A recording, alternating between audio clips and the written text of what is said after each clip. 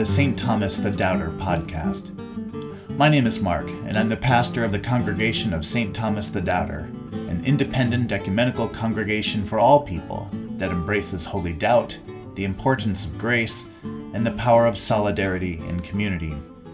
You can find out more about our congregation online at www.stthomascongregation.org.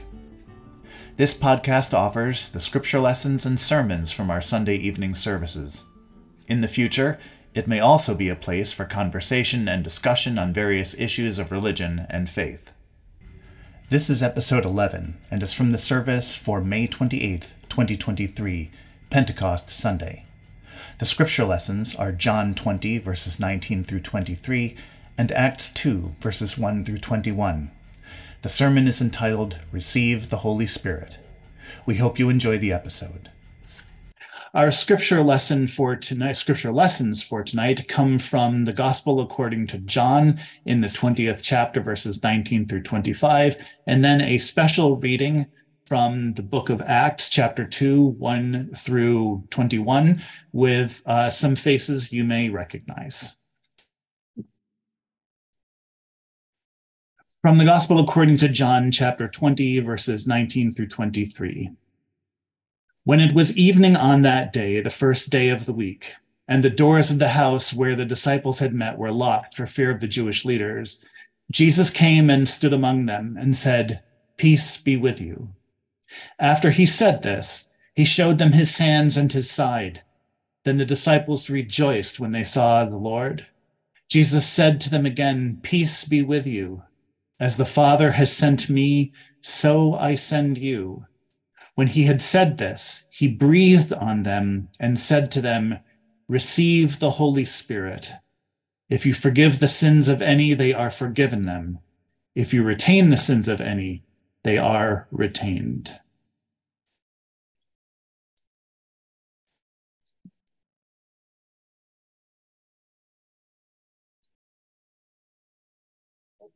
وقد اتمليو يومتا بشبوع شواوت قد كنيشين خوال كلخون أخدا فاي أجندو أفنو أكتو أورانو إخوس هسبر فيرومينيس بنويس بيايس فاي إبليروسن هولم تون أويكون وإسان كثيمنوي.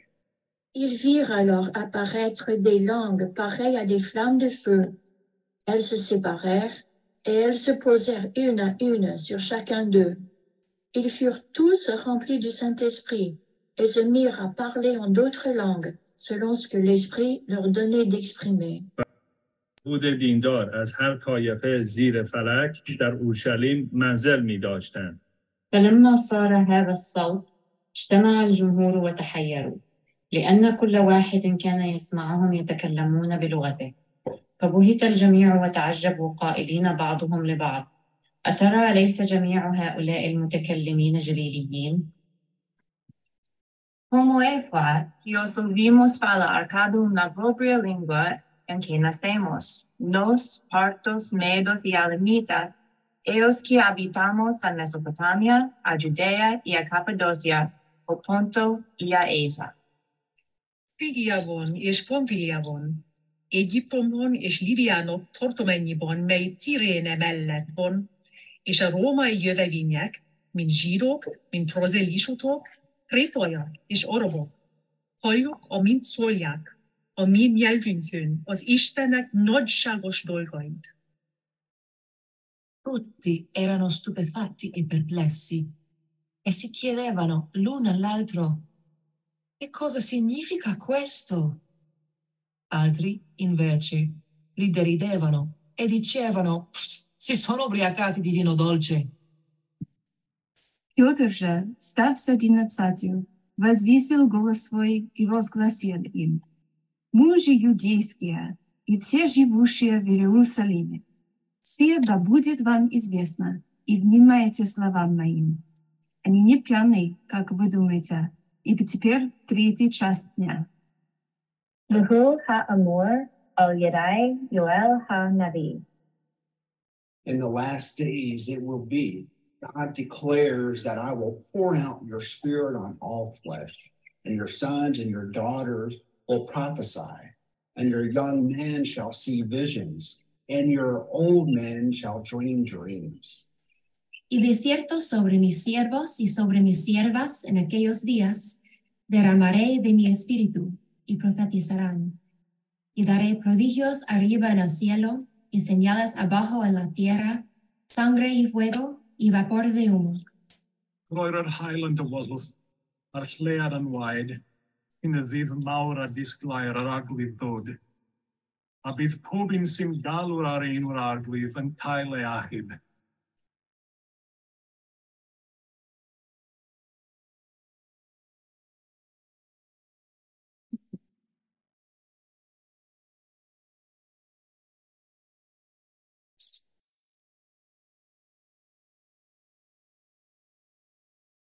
Today is Pentecost Sunday. It is the Sunday in which we celebrate the coming of the Holy Spirit, the beginning of the Christian church. Indeed, many people refer to it as the birthday of the church. Some churches hand out birthday cake, I have seen over the years. But Pentecost as a celebration raises a number of questions, not the least of which is what is it that we mean when we talk about the Holy Spirit having come upon the apostles? Now, I know Kendra raised this with us last week when she said this was a difficult question she had to try to answer with her Sunday school class, but it doesn't get any easier as you go up the Sunday school chain, and even into the seminaries, it's still something of a confusing topic, because the Holy Spirit, for all the repetition and for all of its presence in the Trinitarian formula, Father, Son, and Holy Spirit, the Holy Spirit receives the least attention from most Christians. Apart from the Pentecostals, they on some level, they make up for the rest of us in the amount of time and energy they spend on the Holy Spirit. But for most of us, our understanding of what it is we're talking about, or who it is we're talking about when we talk about the Holy Spirit, is still ill-formed. In fact, of the three branches of Christian Trinitarian theology, when we talk about theology, Christology, and what is called pneumatology for the Spirit, pneumatology is generally the weakest link in that chain for most Christians. Now, the Holy Spirit, some could argue that it's something of an afterthought. That is, it was part of a formula that we used from the very beginning. We talked about the Father and the Son and the Holy Spirit, and it just sort of got folded into our understanding of God because of its familiarity through that formula, whereas most of our theology was really about trying to figure out what the relationship was between God, the Father, and Jesus, the Son, and how were they both divine and the same and yet separate, and all of those things. In fact, the early centuries of Christian theology were pretty much forever about this issue. The first things they worried about was, what did Jesus accomplish and how did he do it? And then it was, well, what is his relationship exactly? Is this one God we're talking about? Two, somehow one, somehow three? We're not sure. But if we look at the biblical witness, we see that the Holy Spirit is there throughout it. Now, sometimes it's not called that. Sometimes the Holy Spirit is referred to by different things, but we see the presence of the Spirit wherever we look. We see it at the beginning. In Genesis, we are told that in the beginning of God's creating the heavens and the earth, when the earth was formless and void, that is, it was empty, it was chaos, and all there was this great watery deep, this abyss, we are told that a wind from God hovered over the face of the waters. Now, in Hebrew, the word for wind is ruach, and ruach also means spirit. It can also mean breath. So some translations will say God's breath hovered over the waters, or God's spirit hovered over the waters. But what's interesting is that in this moment of creation, God summons forth light through speech. right? Let there be light. And of course, words come forth carried on the breath, right? So Trinitarian theologians see the act of creation as a Trinitarian thing. The Father, through the Word, propelled on the breath, creates the world, brings light and being into existence. And so we come to see that the same Spirit is also something that animates all living things. And when God gives breath to the world, it becomes alive. The creatures take on life. The first human takes on life. And we see the same Spirit follow through the narrative. It follows with the Israelites through the wilderness and through the waters. We see it operating with the prophets, both as a literal wind and as an inspiration. We see this everywhere, this sign and presence of the Holy Spirit. Now, sometimes the phrase Holy Spirit, which pre-exists Christianity, it exists in Judaism, but is usually called the Spirit of Holiness rather than the Holy Spirit, in which case it was really just another way of talking about God. Jews are wont to come up with ways to talk about God without having to say God's name or even say the word God. And so they will come up with circumlocutions like heaven, the heavenly powers, the Spirit of holiness, and so on. But also at the same time, this Spirit of holiness began to represent an aspect of God that was somewhat different from other aspects that were highlighted. Even as we see the Spirit involved in creation, even as we see the Spirit involved in bringing the word to the prophets, we see the Spirit also involved in the realm of sustenance, of sustaining and supporting the believer. We see that in the words of the prophet, which were read or signed by Leo Yates in the video. The prophet Joel, in those days, I will pour out my Spirit upon all flesh, and they shall prophesy, and their young men shall see dreams and have visions, right? That the Spirit is what is empowering people in their faith.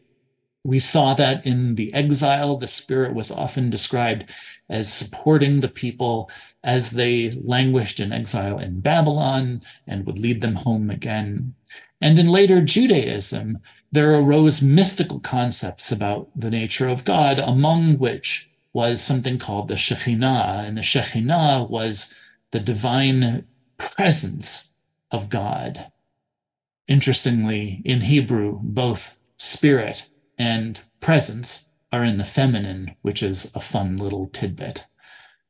And so we get this sense of this aspect of God's divinity, this person of the Godhead that is the presence of God in our midst. I mean, that's certainly how it's presented for us in the Gospel according to John, which we read from earlier, in which Jesus literally breathes on his disciples and says, receive the Holy Spirit. Again, I'm not going to quibble with the translators of the New Revised Standard Version, except for the part where I am about to quibble with them, because the word in Greek is the same. When he says, he breathed on them and says, receive the Holy Spirit. It's the same word, but our translators translate it two different ways.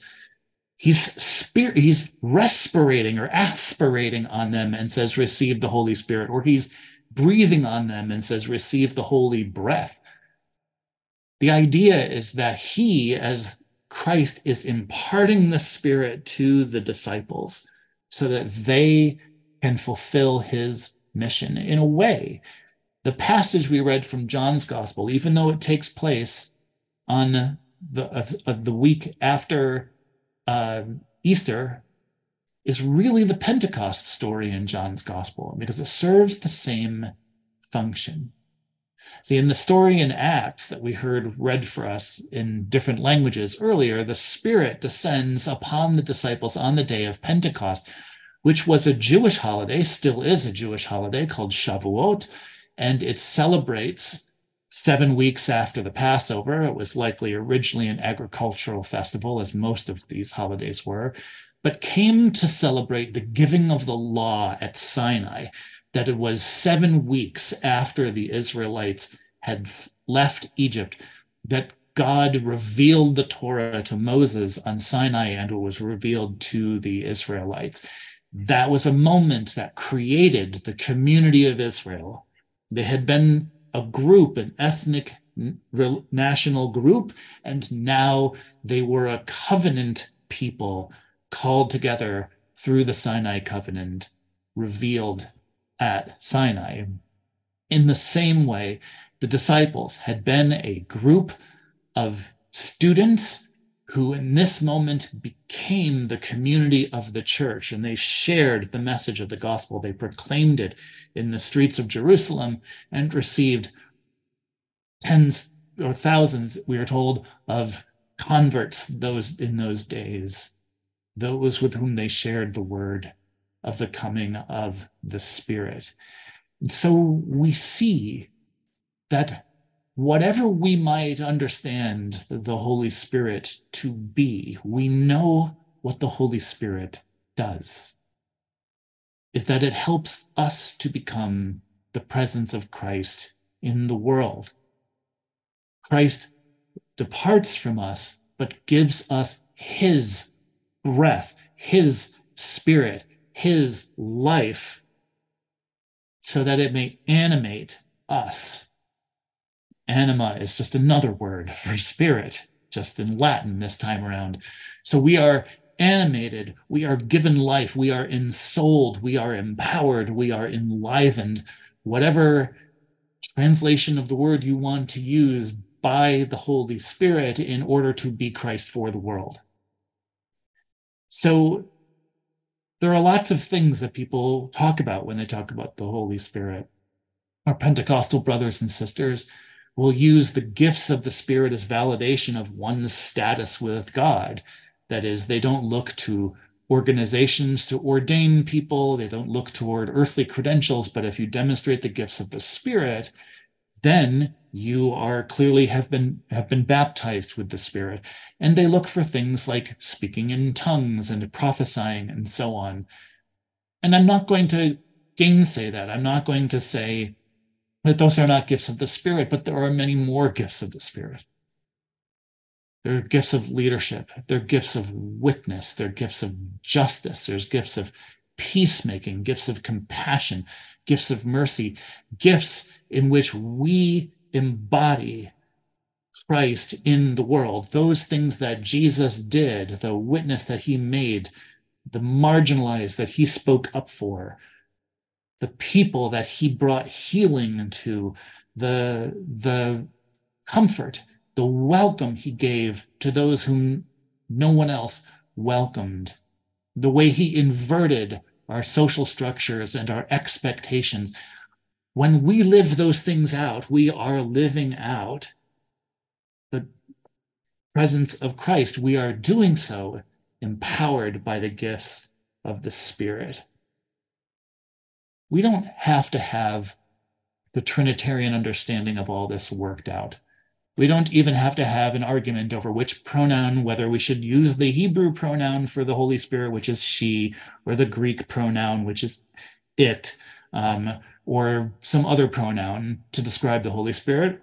Call it whatever you like, or her, whatever you like. All we have to really understand is how the Holy Spirit works in us and among us, sending us out from that upper room in Jerusalem into Judea, Samaria, and all the world, helping to proclaim the gospel of peace, the gospel of love, the gospel of justice, and the gospel of hope. Thank you for listening to this episode of the St. Thomas the Doubter podcast. For more information about the podcast and our congregation, visit www.stthomascongregation.org. Thanks again, and we hope you will join us again soon.